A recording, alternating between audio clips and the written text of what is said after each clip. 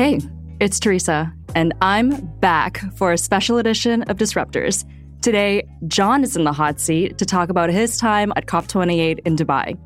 This year, there are about 100,000 people on the ground, officially making it the largest UN climate summit ever. And while the conference is no stranger to controversy and at times disappointment, it was also filled with collaboration and innovation, with some historic agreements made in the fight against climate change. So, what was Canada's role on the world stage? What are some of the key takeaways from this year's climate talks? And what can we be hopeful about as we look to the future?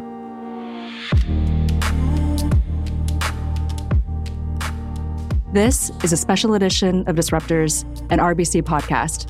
I'm Theresa Do.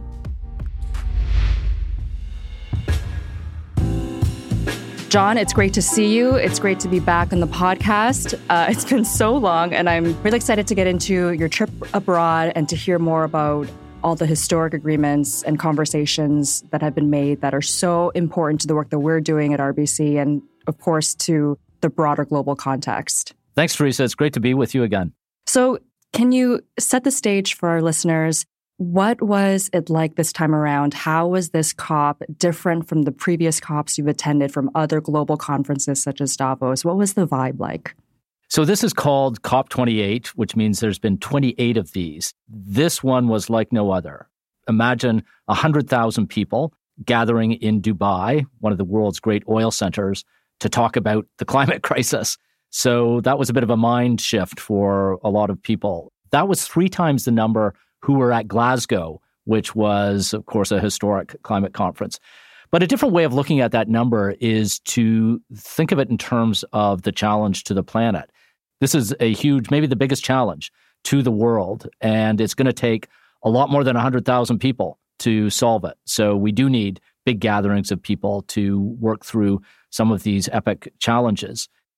Dubai was a really interesting place for a climate conference, and there was a lot of resistance. In fact, a year ago, I remember people talking about boycotting it, and that kind of faded away. I think people realized whether you are for or against or neutral about oil and gas, we have to come to grips with oil and gas if we're going to get to net zero. So let's do that with the people who produce it, and we all consume it in different ways, and work through some of the challenges. And that, in many ways, is what COP28 became. It became an oil and gas conference. That was the first and the last order of business. Lots of other things that went on that we'll talk about. Yeah, and in some ways, to be able to meet those epic challenges, you have to open the tent and ensure that everybody is at the table, including those who head the major oil corporations in the world. So let's dig into some of those epic challenges and some of the successes and agreements that were reached. And can we talk about methane? Can you share more about the methane agreement that was reached? Yeah, well, that's probably the most significant material thing to come out of this COP. Maybe the declaration on fossil fuels at the end is also going to have some significant lasting impact. But the methane agreement, I mean, some people are comparing it to, and I'm going to go back to the 1980s here, but to the Montreal Protocol that dealt with CFCs, the stuff that comes out of refrigerators and was causing holes in the ozone layer. I'm not sure we're at that yet with methane, but this was an agreement by most of the world's methane producers, including Canada, to get methane emissions down by 75% by 2030. That's a major, some may say massive commitment. And now it's a challenge to actually do it. But it's important to have a goal like that to then turn to action. The core methane challenge comes from natural gas production. So you drill a well and you've got to essentially allow methane to leak or go into the atmosphere. If you try to contain it, things are going to explode. So that's not a good thing. But there's actually ways of capturing the methane and reusing it or keeping it from going into the atmosphere. The industry's already been on this actually for economic reasons. And frankly, a lot of the best climate action in the world is driven by economic necessity. So gas companies and oil and gas companies have been working on reducing methane for a number of years. Canada's been a leader in this. Now it's time for action. So all eyes are going to be on both the private sector and the governments that regulate them to see how progress is being made.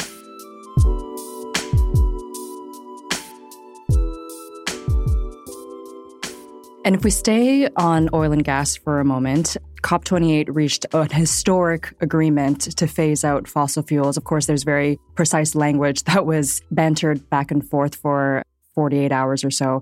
Can you tell us more about this agreement, why it's historic, and what that means for the future? It's always interesting to see people and nation states and their governments get really fired up about language and word choice. And this COP was almost inflamed by that choice of words about phasing out or phasing down fossil fuels. And it was politics and diplomacy at decibel 11 on some days. The Saudis were very audible in encouraging other countries, especially other oil producers, not to agree to anything that might spell the end of oil. In the end, and this is what diplomacy often does, fresh words were put on the table about transitioning away from fossil fuels. Some people see that as watering down of the language, but I think a different interpretation is that this is the first time a COP conference and by extension the United Nations, so the community of nations, has put on paper and people have signed a declaration about fossil fuels coming to an end. Is this the end of the oil era? Well, if it is, wow, that just happened in Dubai, right in the middle of the Persian Gulf. That's an incredible moment, but we'll see. These are just words, and now it's going to be to action. But there were also some important words that were associated with it, that we have to stick to the timeline as dictated by science, which is sort of code for we've got to get to net zero by 2050. We've got to reduce oil and gas production before 2050 to get there, and other declarations from science that will no doubt be the stuff of future COPs and ongoing heated debates. And from my understanding, Canada played a very important orchestrating role in reaching the final words in this agreement. In another area, in agriculture, Canada also plays a leading role in supplying food and the necessary inputs for agricultural production for the world. And there was also a deal reached on agriculture at COP. Is there anything you can share about that? Yeah, it's important to remind ourselves of the role that Canada does play and is expected to play on the world stage. Stephen Guilbeault, the Environment and Climate Change Minister, has been to every COP, as he likes to remind people. He's a bit of a COP junkie, but he's respected by the crowd there. Canada's willingness and ability to host the Biodiversity Summit a year ago in Montreal was really important to China, which was not able to host it because of COVID. So the Chinese, I think, have a willingness, at least in climate negotiations, to listen more to Canada. And we're seen as a bridge builder with developing countries, with other oil and gas producing nations. We are the fourth largest oil producer in the world, with the United States, which is our neighbor and active trade partner. So Canada does have a special seat at the table and is able, especially in contentious moments, often to build those bridges. Agriculture is one of the areas where Canada does play a leading role, but I think there was a bit of disappointment on the ag front. This was the first COP that ag was center stage. There was a full Food, Water, and Agriculture Day, which is an important declaration by the United Nations to say that ag is central, just as oil and gas is, and other sectors, to our journey to net zero. But what are we going to do about it? It's fine to shine a light on it. It's fine to say the positive role that ag can play. So maybe this is baby steps. We have to make much greater commitments, especially on the financing of agriculture, to help farmers continue to develop sustainable agriculture and climate-smart agriculture techniques, and to ensure that they're rewarded for those, that this isn't a punishment or a regulation on farmers, but is in fact an economic opportunity for them.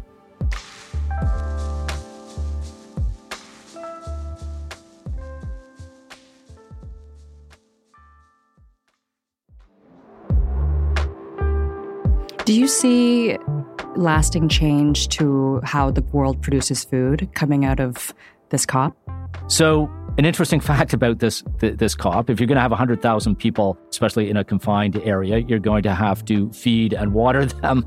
In fact, the last COP to Egypt became a bit controversial because they ran out of food and water in the early days. They resolved it, but certainly people remembered that a year later. Oh dear.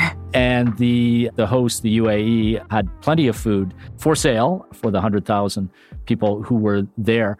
And the majority of the food was plant-based. And that was an important statement, I think, by the UAE that you can offer food at scale. And it was fantastic and very creative and represented the cuisines from multiple continents. But you can do that in a creative and economically mindful way. So an interesting proof point to the world. And to your question, how do we change the production as well as the consumption of food?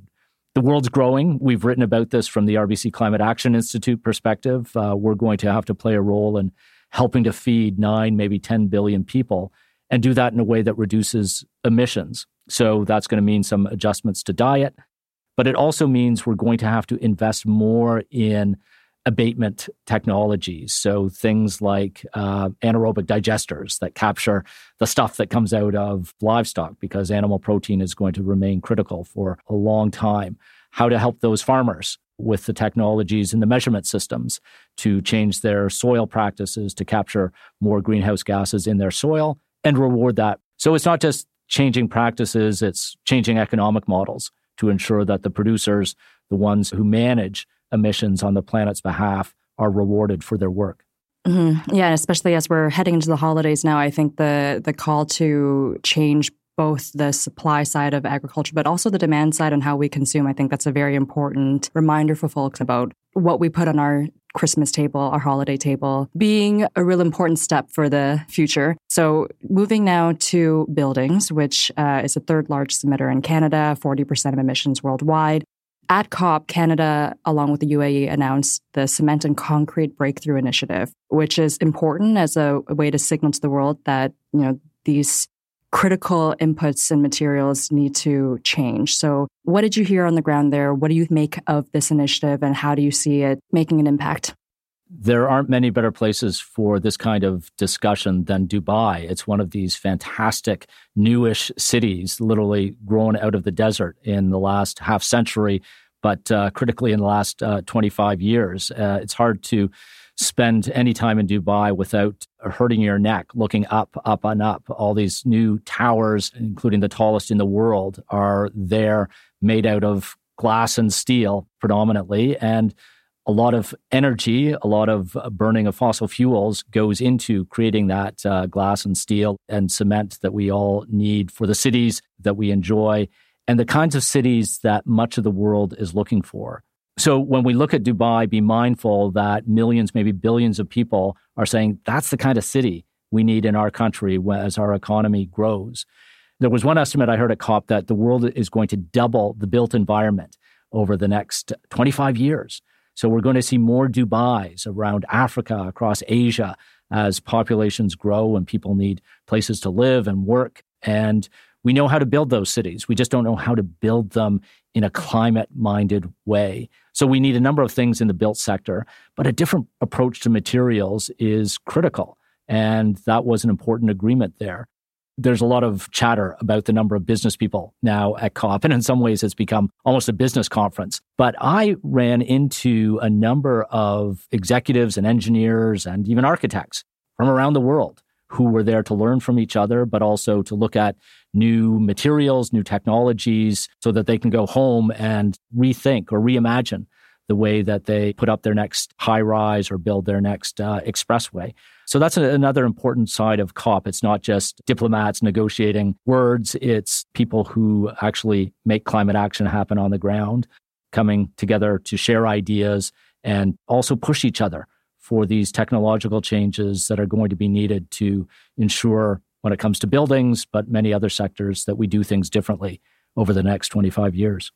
Mm-hmm. And a great opportunity for Canada to lead and offer our own learnings over the past several decades. Well, some of the biggest developers in the region are great Canadian companies. It's one of our exports. We're a nation of developers. You have to be in a cold climate, but a nation of great engineers and planners and architects who are out there in the world helping to build those cities of tomorrow. And it will be great to see Canada play an even greater role in building the net zero cities of tomorrow.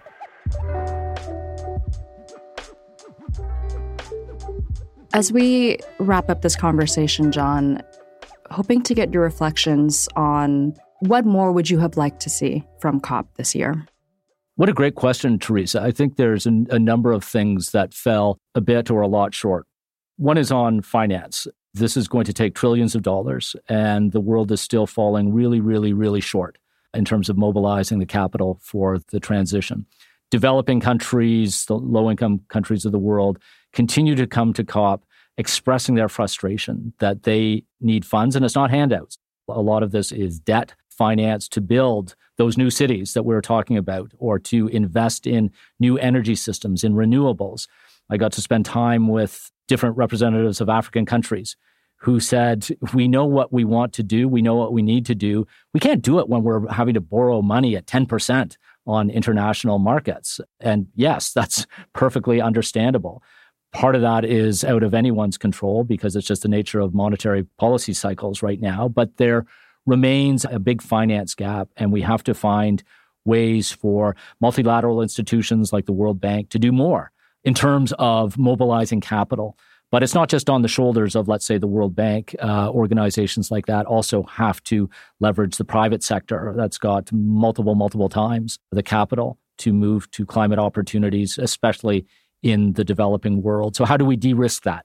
How do we imagine new ways to take the world's savings and channel them into climate investments, especially in the places that need it most? COP also continues to be largely a supply-side conversation. It's about the supply of energy, the supply of food products, the supply of buildings, and not enough focus in my mind on the demand side. What can we all do as citizens? What should we all do as citizens, as consumers, as investors to help the world transition faster? So it's fine to have our governments there making these declarations, but no government can force people to behave differently, to drive or eat differently. And maybe there's a role for COP, especially in this virtual world, not just to be a conference of 100,000 people, but to be a coming together of millions and millions of people, even in virtual ways, to come to grips with the decisions, the big ones, but also the little ones that each of us makes on a daily and hourly basis. Well, that might be one of the hardest challenges that exists, how to overcome our own behavior and change what we have grown so used to. John, this has been such an excellent conversation. It was great to be back on the pod with you. Thank you for sharing all of your insights. And I guess I'll see you around the office. Theresa, it's great to have you on the podcast. Please come back. That's our last episode for 2023. On behalf of all of us here at Disruptors, have a safe and happy holiday, and please join us again in the new year. Until then, I'm John Stackhouse, and this is Disruptors, an RBC podcast.